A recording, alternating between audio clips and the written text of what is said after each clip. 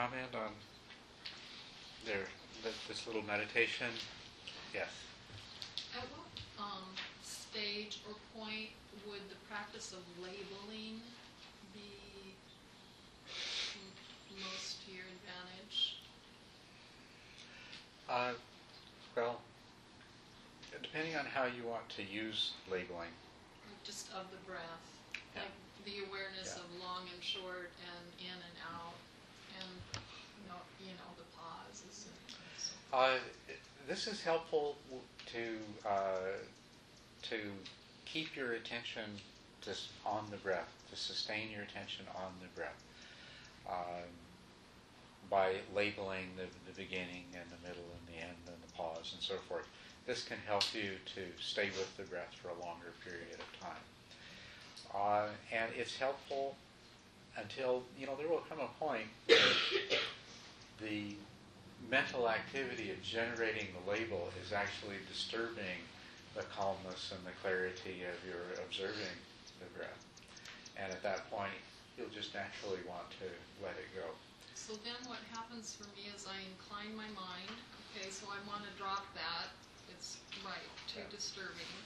So then I want to incline my mind, and what I have a tendency to do is go into like this a recall of mental formations or experiences or feelings that are very, very pleasant. Do you know what I mean? I'm not sure if I do or not. Tell me a little more.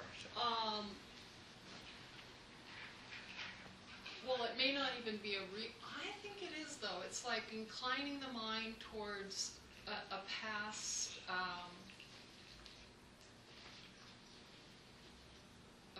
experience. Like it's occurring, but it's also a remembering of like a light, or I actually have like a feeling that comes into my forehead and a little, like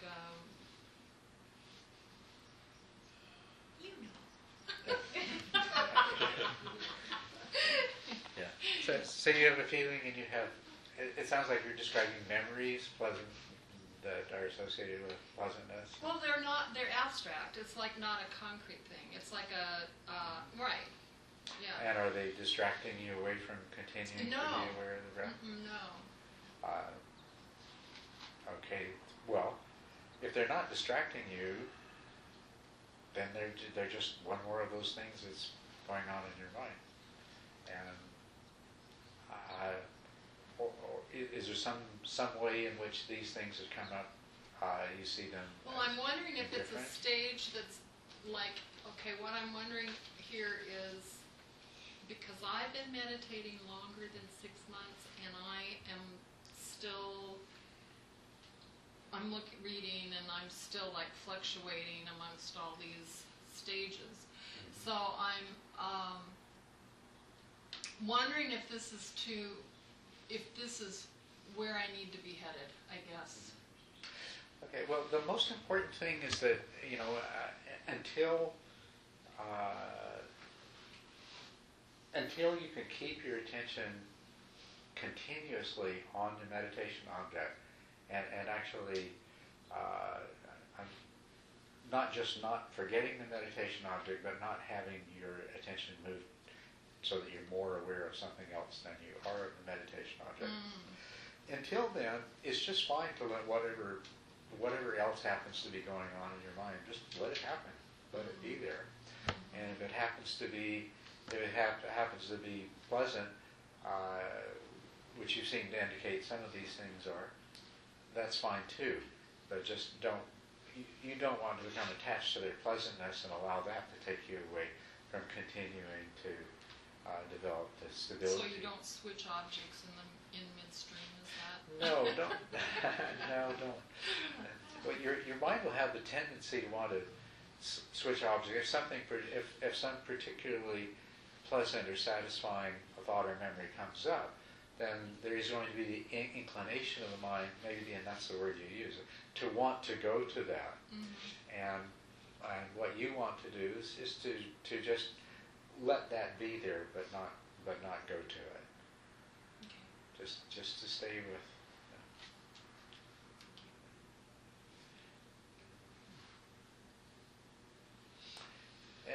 else want to address this little 15-minute meditation and what their experience was in it? Yeah. Yeah, I just thought I might just kind of share what happened for me. And there may be a question here, I'm not sure. But for myself, what I did is I first made the intention that I would not lose the feeling of the breath, breathing in and out the entire time, which I was able to do. I don't believe that I forgot one breath, which I was so happy. But at the same time that was going on, there were a lot of other things that would come up. I would remember and get involved, but I didn't lose the breath. So, but my initial thought was I would kind of get upset and a little bit like get after myself for these other things coming up.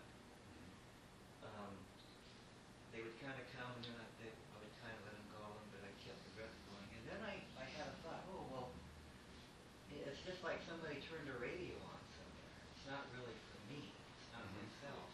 Or they're like maybe children that just sort of came into the room. And so the way to treat that is to be really, really kind and just say, be real kind to these thoughts. Like, oh, it's okay you came up, you can kind of go away. That's right. And then I got so excited about that became a big distraction. But I still didn't lose the breath. So I said, okay, now, that's nice, I'll remember that later or something. And then I just tried to kind of keep going. But there's always a little bit of a tug of war between the two. Yeah. Right. But I was happy that I made it through, and I believe I didn't lose that meditation on it, at least for that 15 minutes. Yeah. Well, that's very good. That's wonderful. I just wanted to kind of share that as a thought there. And you're really right about the attitude towards the other thoughts. It's just, be kind to it. You just let them come and let them be and let them go, without worrying out. They're like a radio playing in the background. Or just, you don't need to be annoyed at them or upset by them or trying to make them worry or anything like that. It's very good. Yeah. I think you were first. For me, it's always easier to meditate in a group, Yeah. especially here. And I know that has to do with energy, but also it relates to something. What you said earlier, the intention is strengthened by consistency more than by willpower. And I want to, if you could elaborate a little bit more on this, because I feel when I come with a strong determination to my practice, it's much better than when I kind of wishy-washy sit and say, let's see what's happening. And here, when I'm here, I'm knowing my intention is very strong. So is that willpower? Well, I wouldn't call that willpower. I'd call that, strong determination, consistent determination. Yeah. It's, it's not that you're trying to force yourself to do something. It's rather that you have found in yourself the motivation that this is what you really want to do. Yeah. And I think that's the way that you want to go. That's the right way. You want to have that genuine internal wish, for all of the different kinds of motivating reasons that you can. That it's what you really want to do. And really stay away from forcing yourself. Well, I said I'm going to do this, so I'm going to do it. Or, and that sort of thing. Yeah. So that's, thank you for maybe helping to clarify that distinction there. Of course, the way we use words and understand them, there can be subtle differences. But it's, what I associate with the terms like willpower, and the reason that I chose that word to say what's not to do, is there's a sense of trying to force the mind to go somewhere where it's not ready to go. Whereas the other, the strong determination, the wholesome desire, the motivation, that's what we want. And it's not unusual either, no? That you feel in a group that's easier? No, it's not unusual at all, and you can, take advantage of that as much as you can. And of course, over time, you'll see that your meditation improves on your, when you're meditating alone as well. But yes, just the presence of other people. Some of us are much more sensitive to that than others. That, when you're with a group of people that share the same motivation, it greatly boosts our own.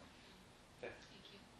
I found it so helpful to, as you suggested, to be grateful to the part of the mind that brings you back rather than to be judgmental. That was such a relief. Yes. Yeah. Thank you. Well, you're most welcome, and it's very important. Meditation should always be pleasant. It should always be relaxing. And when you find something about it, if you find yourself either speaking or thinking in such a way that words like hard or difficult come into it, you need to have a look at where that's coming from. It should be relaxing, enjoyable. You should feel relieved. Yes.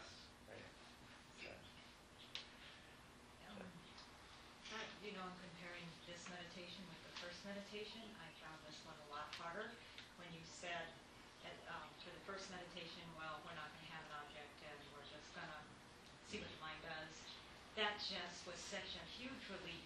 I went back to the breath because I'm used to going back to the breath, but I found that to be a much more happier, joyful, attentive than where this one, because it was like an official meditation. It was just like, it's kind of like it felt I had more effort, I had the force, it wasn't spontaneous, and I thought that was really weird. It's kind of backwards. Mm-hmm. Well, it's very revealing. What does that mean besides that I'm a little strange? It's revealing of the way our minds tend to work. We create expectations. And then we make ourselves unhappy because of our expectations. And that's exactly what I heard you saying, is that as soon as you have that expectation, as soon as it's official, then it becomes work, then it becomes effort. Then there's a standard that you're supposed to measure up to. Then there's a possibility of failing, and there's all of these other things. So it's good to be aware of that. And, we're very prone to that. I think as human beings we're prone to that, but maybe in our particular society we're even more prone to that. We're very goal-oriented, we're very driving, we're very judgmental of ourselves. And it can take a little while to learn to recognize that, but once you learn to recognize it, then you can start to let go of it, and you can just be. I'm just sitting here breathing. Sometimes my mind wanders, and sometimes it doesn't. It's relax and be happy with it. But that's where you want to go, though. When you find yourself feeling the way you were feeling, okay, you want to look at it and say, okay, what am I doing? What is my mind doing to itself? I mean, maybe not even what am I doing, because that still puts you in the position of the one that's being responsible for what happened and responsible for changing it. But, okay, what is my mind doing? Why is my mind doing things that generate this sense of dissatisfaction, whereas just an hour ago it didn't? That's wild. It's embarrassing that I found that out from all these people, but... No reason to be embarrassed. Is there any reason to be embarrassed? Do you not all know exactly what she's talking about? Yeah, right. Yeah, so that's the thing. You're not the only one at all. Well, this is a little odd or unusual, but as I was focusing, I maybe over-focused on my breath or something, but I messed up the normal physiological flow, and breathing became not easy. Well, what can happen sometimes, especially when people aren't used to using the breath as a meditation object, is that the act of observing the breath will cause the breath to change. And actually, there's nothing wrong with that, but it can start to snowball into a problem because you start to think, oh, my breath is changing and it shouldn't. I'm doing this. You start to tell yourself that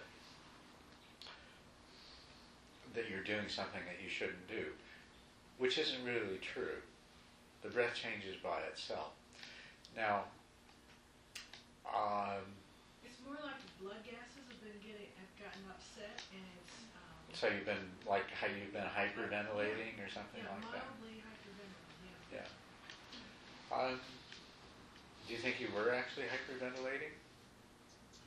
Yeah. Mm-hmm. So, and could you sense why that was happening? I had the only thing I could see was because I was focusing on it and sort of taking over the control of the breath consciously rather than letting my body do its usual thing. Do you think you were consciously controlling your breath? Something was messed up. Something was changing it, right. But do you think you were? Was there intention? Was there the intention to change your breath? No. Do you think it might have been that because you're observing the sensations of your breath, that some other part of your mind was altering the breath to make the sensations stand out more and be more easily observable? I can see that could have happened. I'm not saying that it did, but if you're trying to observe the sensations very clearly, there can be an unconscious, and therefore you don't need to put any eye on it. There can be an unconscious tendency to exaggerate the breath in order to make it more observable, and that sometimes happens. If you think that's what's happening, just try to relax and let go, and as much as possible, just to be in this passive observer state. It doesn't really matter if you notice all of the sensations. All that matters is that you're looking for the sensations. Whether you find them or not is quite so important. So you don't need to, and this will send the message to the others, whatever other part of your mind that might have altered your breathing to exaggerate the breath, that you don't need to do this. It's okay. I don't know if we've actually described what happened with you or not, but this is something that's not at all uncommon for people when they're not used to using the breath as an object. Can you think of anything else might account for your experience? No. Okay. What other comments? Yes. I just wanted to ask, could that have been part of that stage of purification of the mind where stuff just comes up, sensations and things just come up through the body? Yes, that is something. Rather than answering you directly, let me just open up a new sort of area here of discussion. And first of all, let me just do a quick little survey. Okay. How many of you experienced some period of mind wandering in 15 minutes? Okay. And how many of you experienced some forgetting of the meditation object where your mind didn't wander, you recognized it and took it back pretty quickly? And how many of you, in addition to Tim, never really lost the meditation object at all? Okay, you're always aware of it to some degree. Okay. Well, now, when your mind wanders, most likely, at least if it's wandered very far, whatever your mind will happen to be upon when you recognize that it's happened won't really have much to do with what originally caused you to forget the meditation object. It will have gone from a number of different associations already. So the only thing you really are likely to be able to be aware of with any clarity is the last thing that you happen to be thinking about before you realize that you weren't meditating.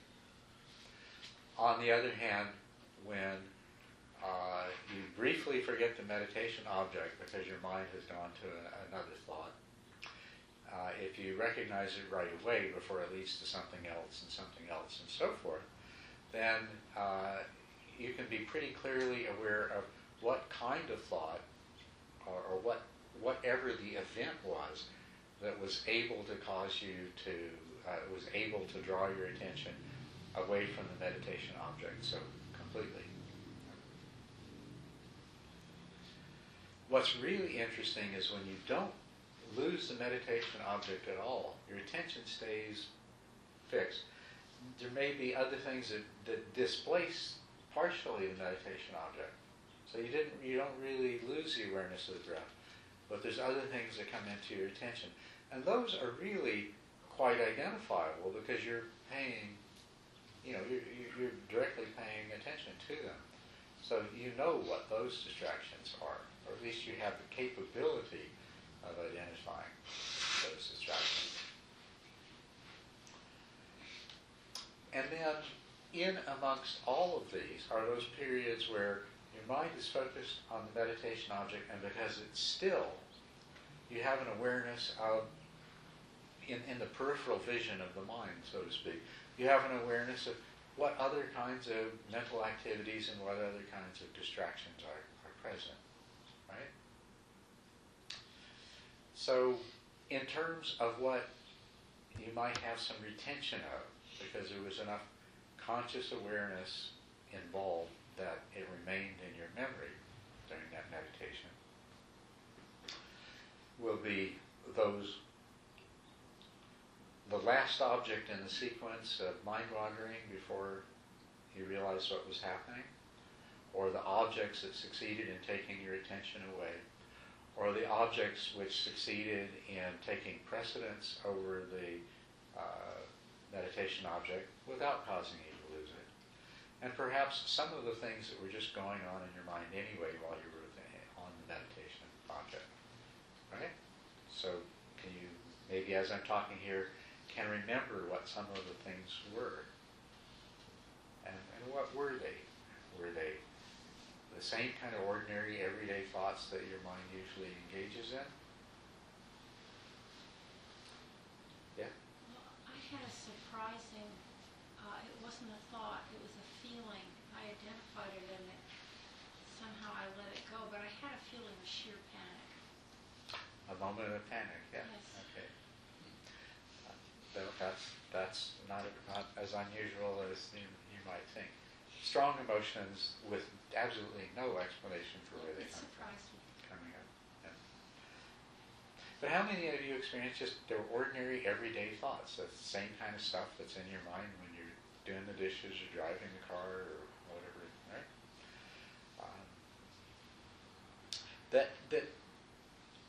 That tends to be an awful lot of what we have coming up. At least until we start to develop a significant calming of the mind. It's mostly the ordinary, everyday concerns. But at some point, when your mind starts to become calmer, what will happen will be a lot fewer of the everyday sort of thoughts coming into your mind. And then there will be another kind of thought, or often it's memories, or sometimes it's emotions, that seem to come from some deeper level of your consciousness. They're not quite so trivial. They seem to be more important, more significant. Did you experience, some of you experience some of that kind of thing? I see a few heads nodding. With the reference that Shelley made to purification of the mind, we go around with our minds full of our ordinary concerns all the time.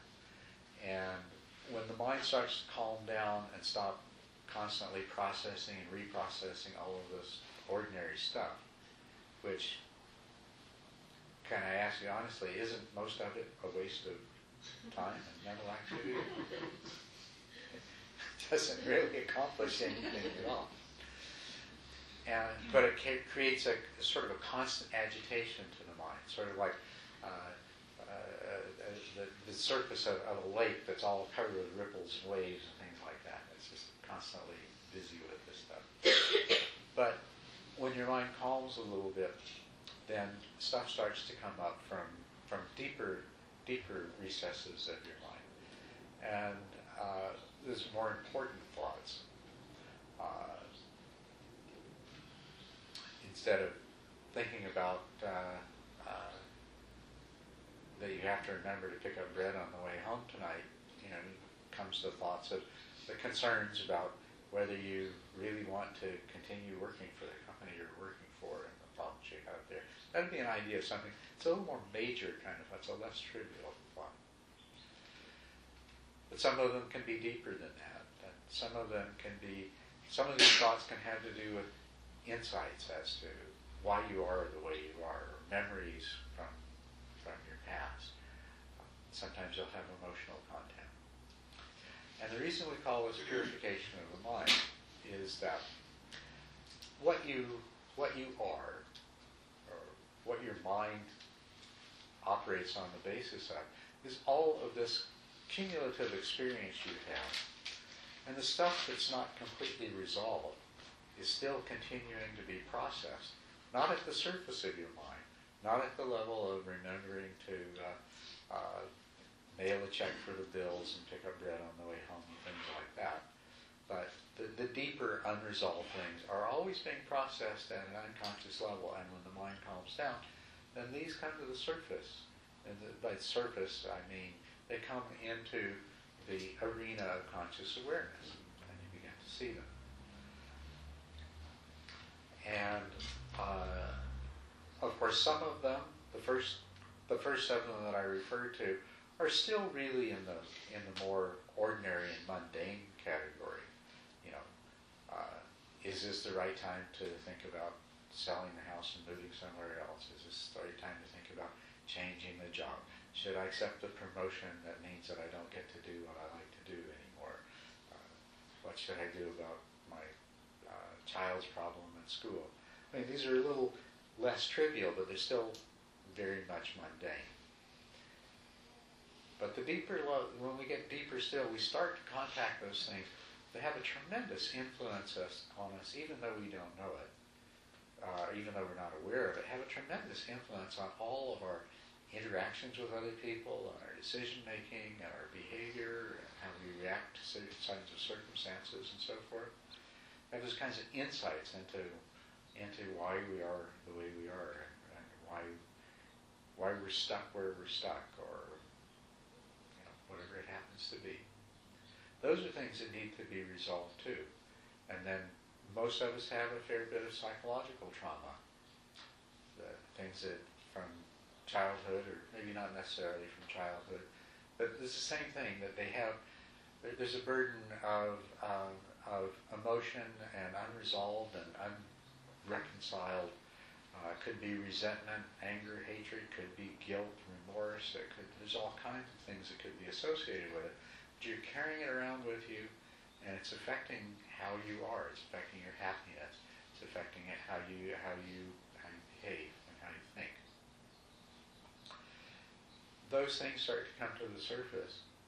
This is the opportunity to purify the mind by exposing them to your fully conscious awareness, seeing them for what they are, accepting them, and letting them go. And emotion, you mentioned that you had this sudden feeling of panic, and that's not unusual. Even more common is people, when they're meditating, will suddenly have a feeling of anxiety. Just, like they have no idea what it's associated with, but they find themselves suddenly feeling sort of anxious and almost afraid. This is coming from one of those deeper recesses in your mind, and you may not recognize what it is, you may not know what it comes from, but what you can still do the same thing with it. You can still look at it, accept it, let it be there, and then let it go. When emotions come up but you don't know what they're due to, if you can come to the place of being in acceptance and allowing the emotion to be there rather than reacting against it and wanting to push it away and drive it away and avoid it, then this creates a likelihood that whatever is behind that emotion will come into view as well. You have the same opportunity to examine it, let go of it, free yourself from it.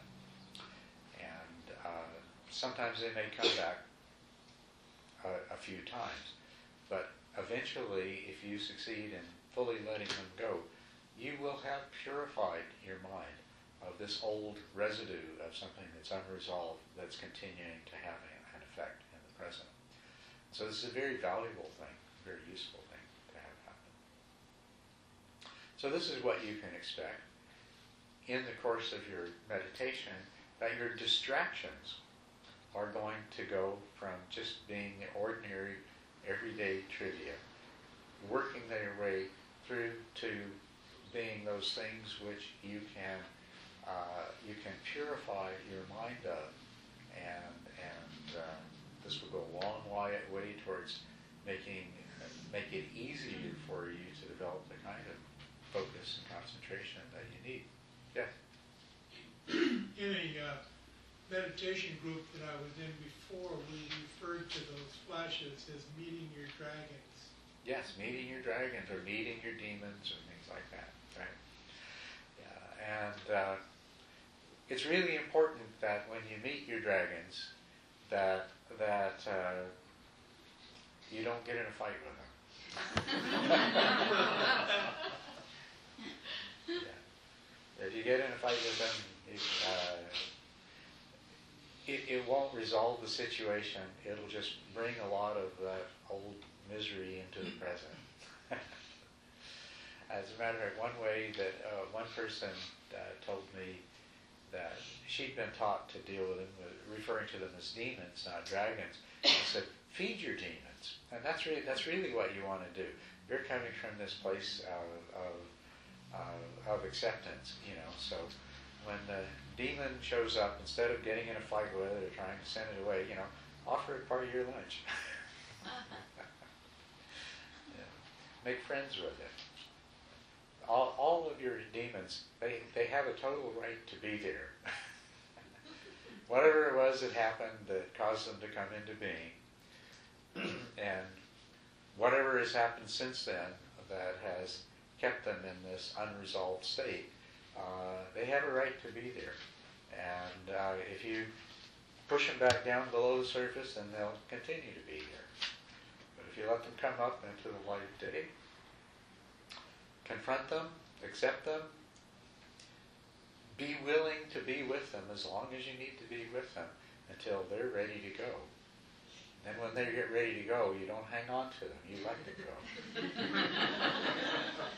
you laugh, but if you think about it, don't we sometimes have a tendency to hang on to this stuff? We're so used to it. It's a part of us, and it's hard to let it go. But you have to remember to do that too. When some of this old stuff is ready to go, just let it go. You don't need it. You don't need the problems that it's been causing all of this time. I'm just thinking of a quote by Donald Neil Walsh, who said, "That which persists, or that which you resist persists." That which you resist persists, and that is absolutely true. Yeah, it certainly does. Yeah. In a situation like that, what do you do with the sensation of the breath? In a situation like this, when you have one of these demons coming up. You have one of these demons coming up. Well, these are a very good example of the kind of thing we talked about earlier. That something that really strongly engages your attention, and you can't just successfully ignore it and let it be. Then what you're going to have to do is to take that as your meditation object. But remember to be objective.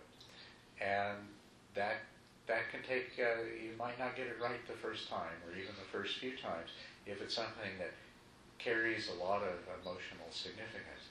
It may have a lot of power to grab hold of you and you can get lost in it. But really be on guard against that and try to stay objective. Try to keep that distance between you and whatever it is. That, okay, this is something coming up in my mind. I'm not creating it. I don't own it. It is the result of past experiences. I may be responsible for it being there, but it's the fact that it's there is not something that I have any direct responsibility for or any control over it. And so that helps you to create that objectivity, and then you can confront it, then you can examine it, you can see it in a clearer light, and you can let go of it. But as I say, it might take some practice for the stronger ones. But don't be discouraged, too. Sometimes your dragon bites.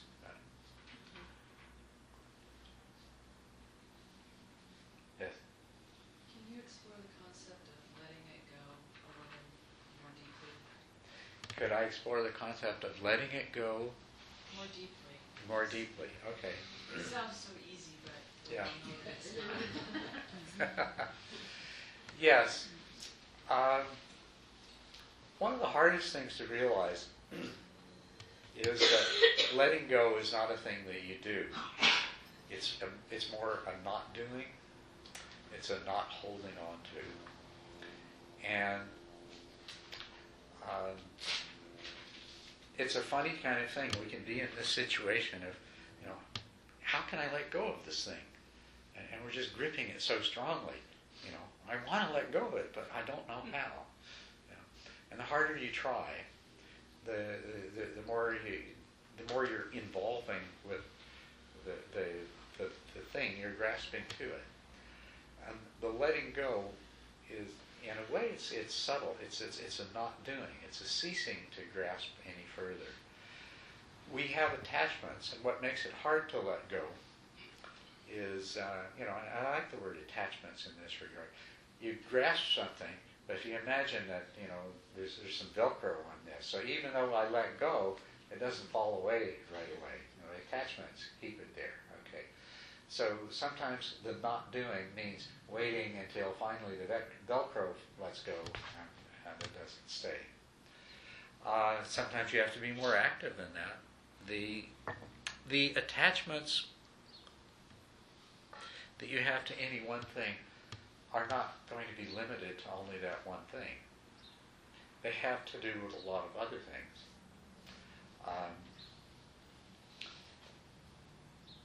And we think of grasping and attachments most simply in terms of those things that we want and desire. It's harder to recognize that we are also grasping and attaching to things that make us unhappy, but we do. We grasp and attach to those things.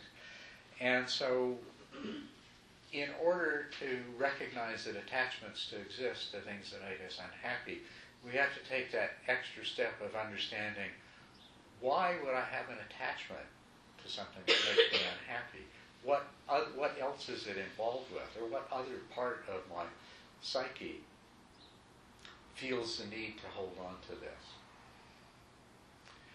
And you don't do that, at least in meditation, you don't do that through analysis. I mean,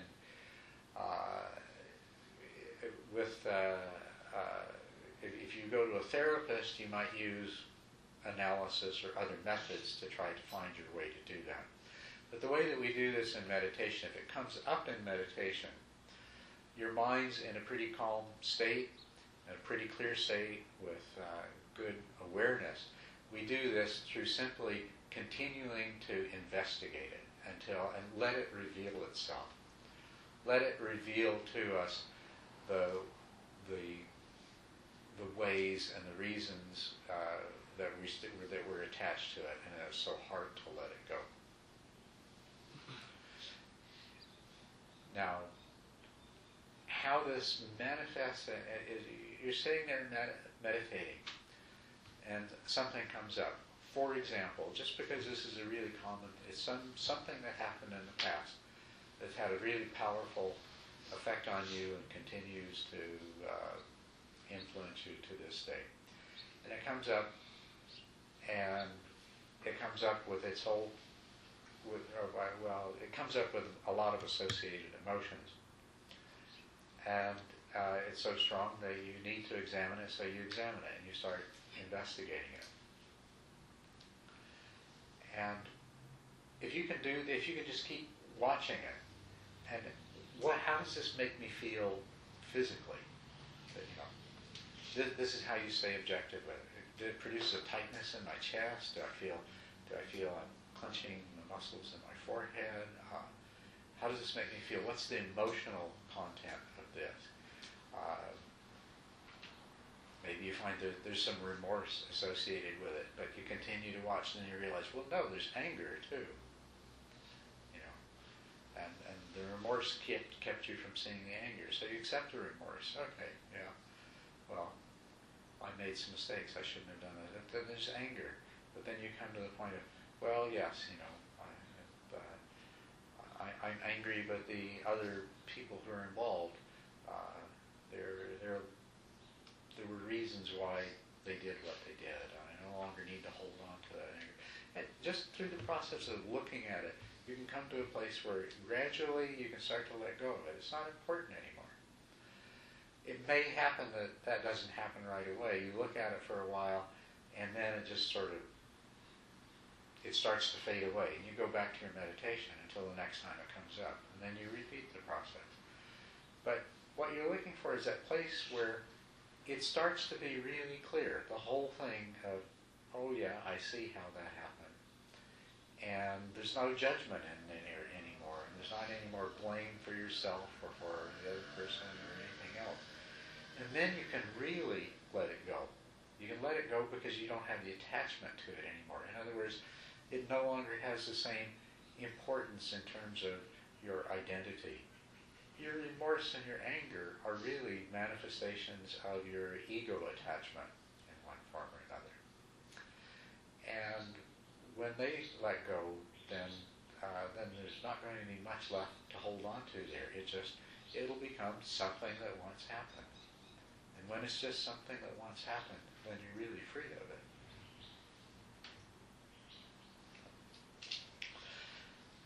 And it's one of the huge benefits of meditation.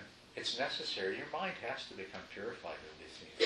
You're not going to get to that place of effortless concentration and rapture and happiness while your mind is still roiled in its deeper levels by all these unresolved past concerns. The purification of mind absolutely has to happen. It's an essential part of it.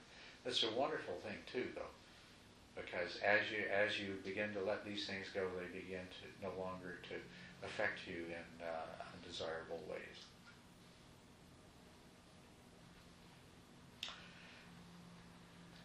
So I'm going to use this discussion as a lead-in to introducing you to another extremely valuable 2,500-year-old concept. That's called the 5 hindrances.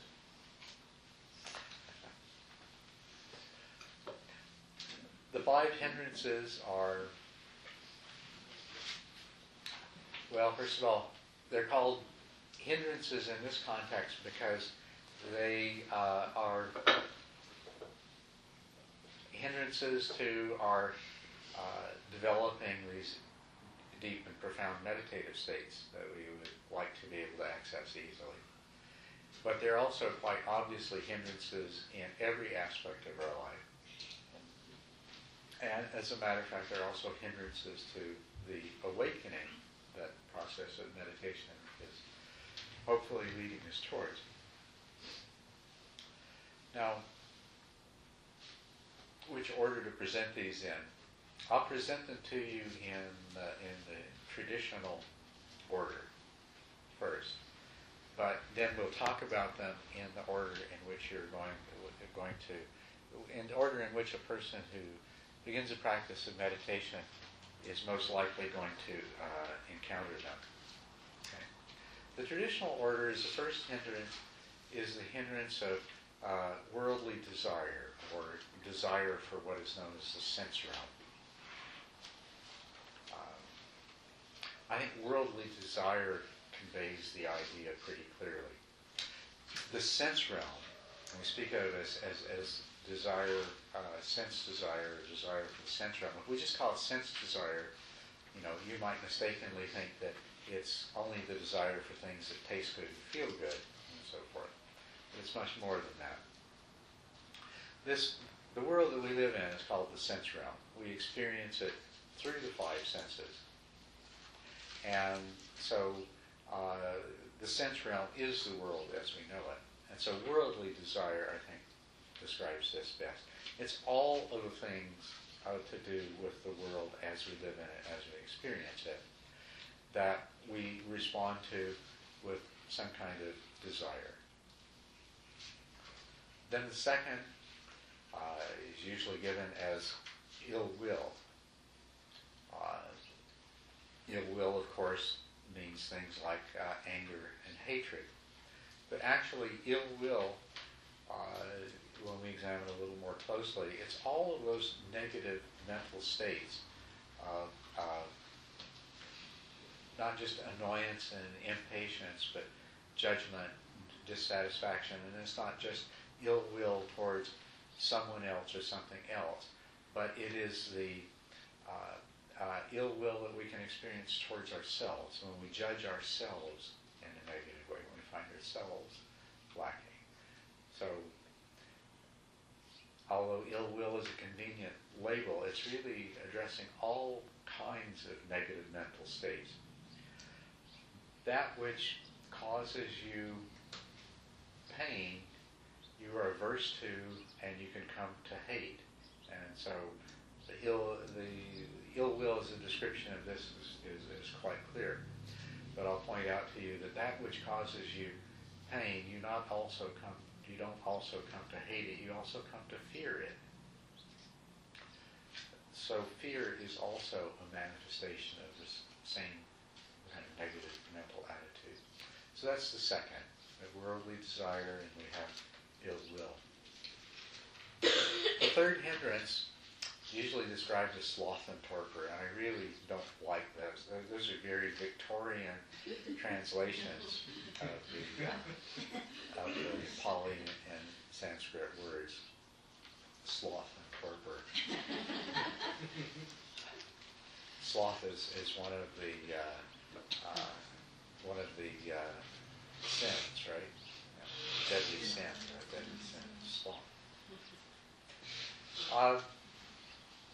Although we still continue to use those terms, I think far more appropriate in capturing the intent much more clearly is, rather than sloth, is resistance and procrastination.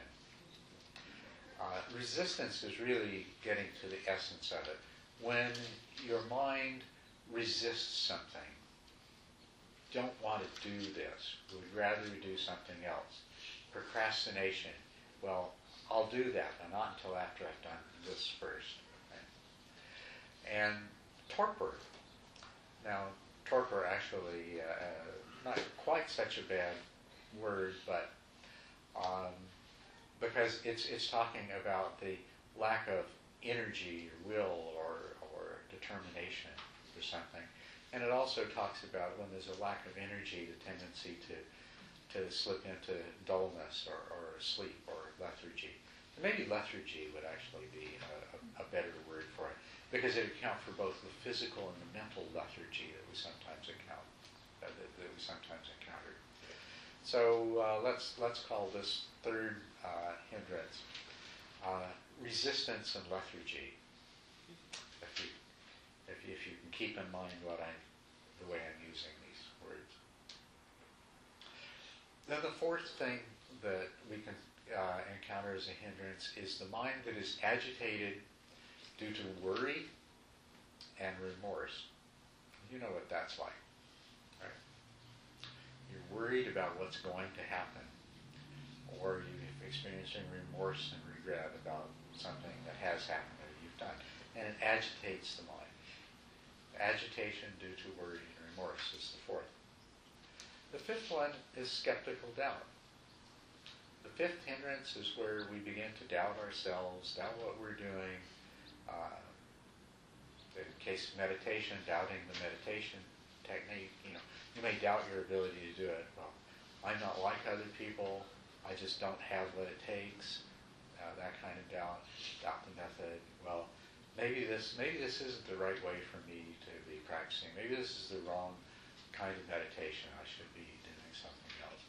or doubting the teacher. Maybe this is not a good teacher. If you find a better teacher, then it would be a lot easier. That's why I'm not having the success that I think I should be having. Or when it gets to its deepest forms, maybe this is all just a total waste of time, and I really would be better off, going out for a beer with my friends or watching TV or something like that, or I'll join the Pentecostal church, or this is all a bunch of misguided mumbo jumbo, and I best just forget the whole thing and leave it behind. That's skeptical doubt. So these are the 5 hindrances. Now, in the order that you most likely will encounter them, or that a person when they take up meditation encounters them, usually the first one that they're going to meet up with is the resistance and lethargy, particularly the resistance and procrastination.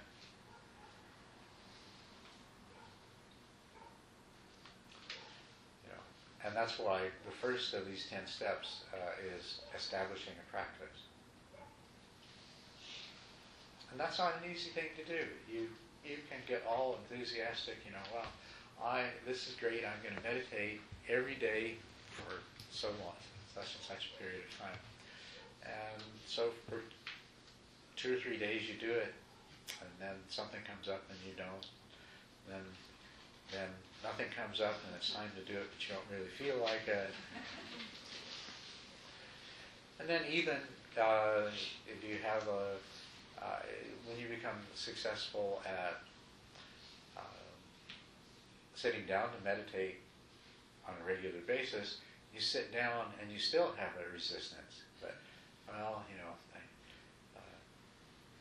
maybe I'll just daydream, or I'll plan my project, or I'll solve some problems that I have, or something like that, because watching my breath is not going to be any fun. That resistance is still there. And then lethargy, which can be physical. You can be tired and go to sleep, or you could just feel like you're too tired to meditate. So this is usually the first one that we encounter. We have enthusiasm to start with, and that just doesn't last very long. And then we encounter this resistance. Then the next thing that we might encounter is doubt. Maybe I can't do this. Maybe this isn't for me. That sort of thing. And then the next one that we come across is worldly desire. Well, actually, it's probably been operating in concert with some of these others. Don't you have more important things to do with your time, and your energy? That's part of the procrastination and resistance thing. They work together that, I have this other more important thing. It's not that I'm not going to meditate today, but this is really important, my happiness depends on it, so I'm going to do this thing first. And you might not ever get around to meditating. But worldly desire is also the source of all those thoughts and distractions that you have coming up.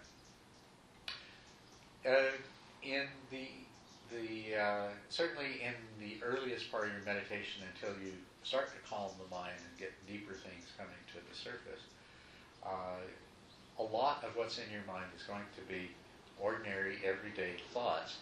And if you examine those thoughts, every one of them can be quite appropriately described as being some instance of worldly desire.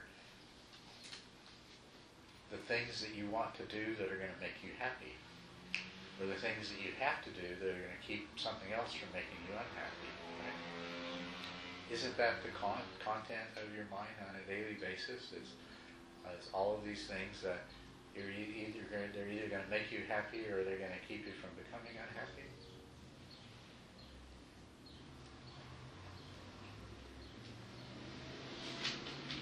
It could be desire for pleasure, the things that taste good and feel good. But it's all kinds of other desires. Being liked, being respected, being admired, having money, making money, getting promoted, holding on to the things that you were not holding them lost. Just goes on and all the things of the world, and those will come up, and they're hindrances. They keep taking you away from the meditation object. And another thing that will take you away from the meditation object are thoughts of ill will. All of your unhappiness and annoyance, and your anger and your hatred, whether it's directed at somebody else, or directed at yourself, or directed at the government, or your boss, or your job, or the medical system, or whatever it happens to be. It takes your mind away, doesn't it? So that's so usually worldly desire and ill will are the source of many of the thoughts that create our distractions, and that can also have the effect of sapping our determination somewhat and weakening our intention.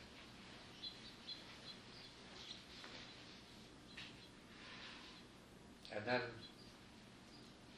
there's the agitated mind due to worry and remorse. And I put this last, not because it isn't always present, because usually the others are predominant, and it's a while before you get to the point in your meditation where you realize that your mind is agitated even when you're not being plagued by thoughts of worldly desire or ill will.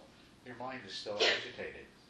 And sometimes it's just at that point where the ordinary mundane thoughts are no longer predominating, that what comes to the surface is the things that you're worried about. And they come into your mind. Or the things that you have regret and remorse about. And so, and it's not, and you notice the interesting thing about the way that this hindrance has been described is it's the agitation of the mind due to these. Because the mind will be agitated by these things, whether you're consciously aware of them or not. You may not be actually worrying about your worries, but remember I said that the thinking part of your mind keeps processing anything that's unresolved. The worries that you have are unresolved issues, and your mind never really lets go of them, even though you're not consciously aware of them. Even though you're doing something else, thinking about something else, having a good time, the worries are still present beneath the surface. And the same thing with the remorse. When you're not doing something else and you sit down and meditate and your mind gets quiet, then you become really aware of these things. Okay. So you can see where what we talked about earlier fits into this. It's when you get past the more superficial things, the deeper forms of the same hindrances come up. The deeper doubts, the deeper sources of resistance, the deeper worldly desires, the deeper sources of ill will, and the deeper sources of agitation begin to come to the surface. And so all the way through the process of becoming, of mastering meditation, you keep encountering in one form or another these hindrances rising again until eventually you overcome them entirely. Yes? I have a question to the relationship of skeptical doubt and resistance. Like you said, for example, under skeptical doubt could be, this is not the right teacher, so I'm not going there. Where comes discernment in, and where that relates to resistance as a right thing, a protection actually? You are not ready for this, you want something else. So it's a positive resistance at that. Well, the difference that I think is important here is between what is rational, logical, and reasonable, and what is primarily emotional, or coming from a level that you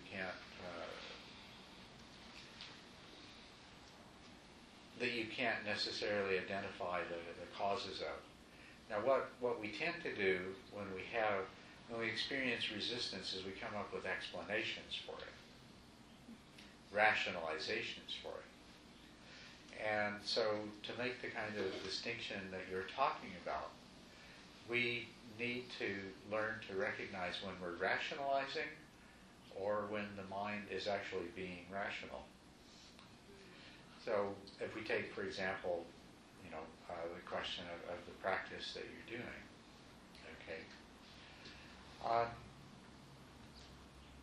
An irrational resistance or an irrational doubt is an emotional state that stands in the way of you doing the practice, or stands in the way of putting your full intention into doing the practice.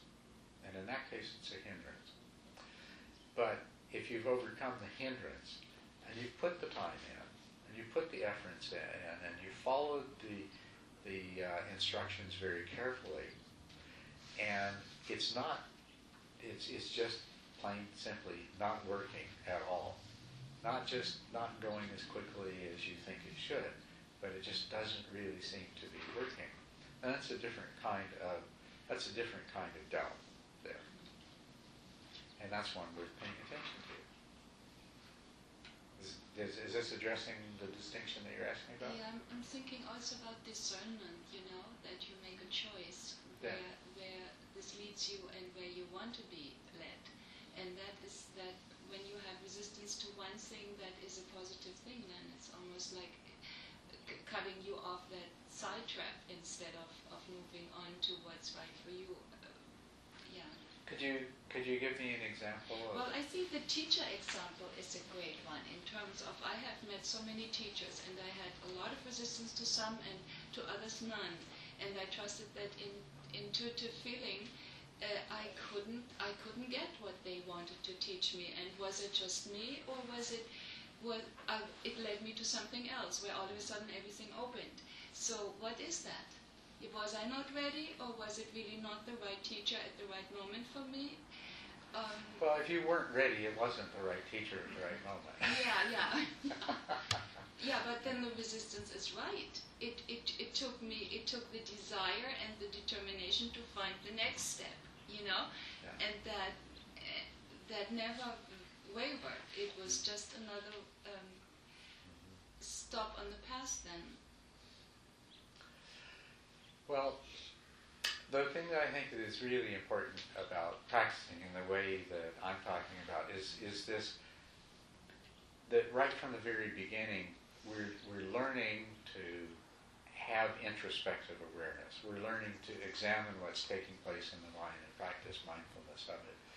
Because the only way you can have the kind of discernment that you're talking about and that you need is to be aware of what's going on in your mind.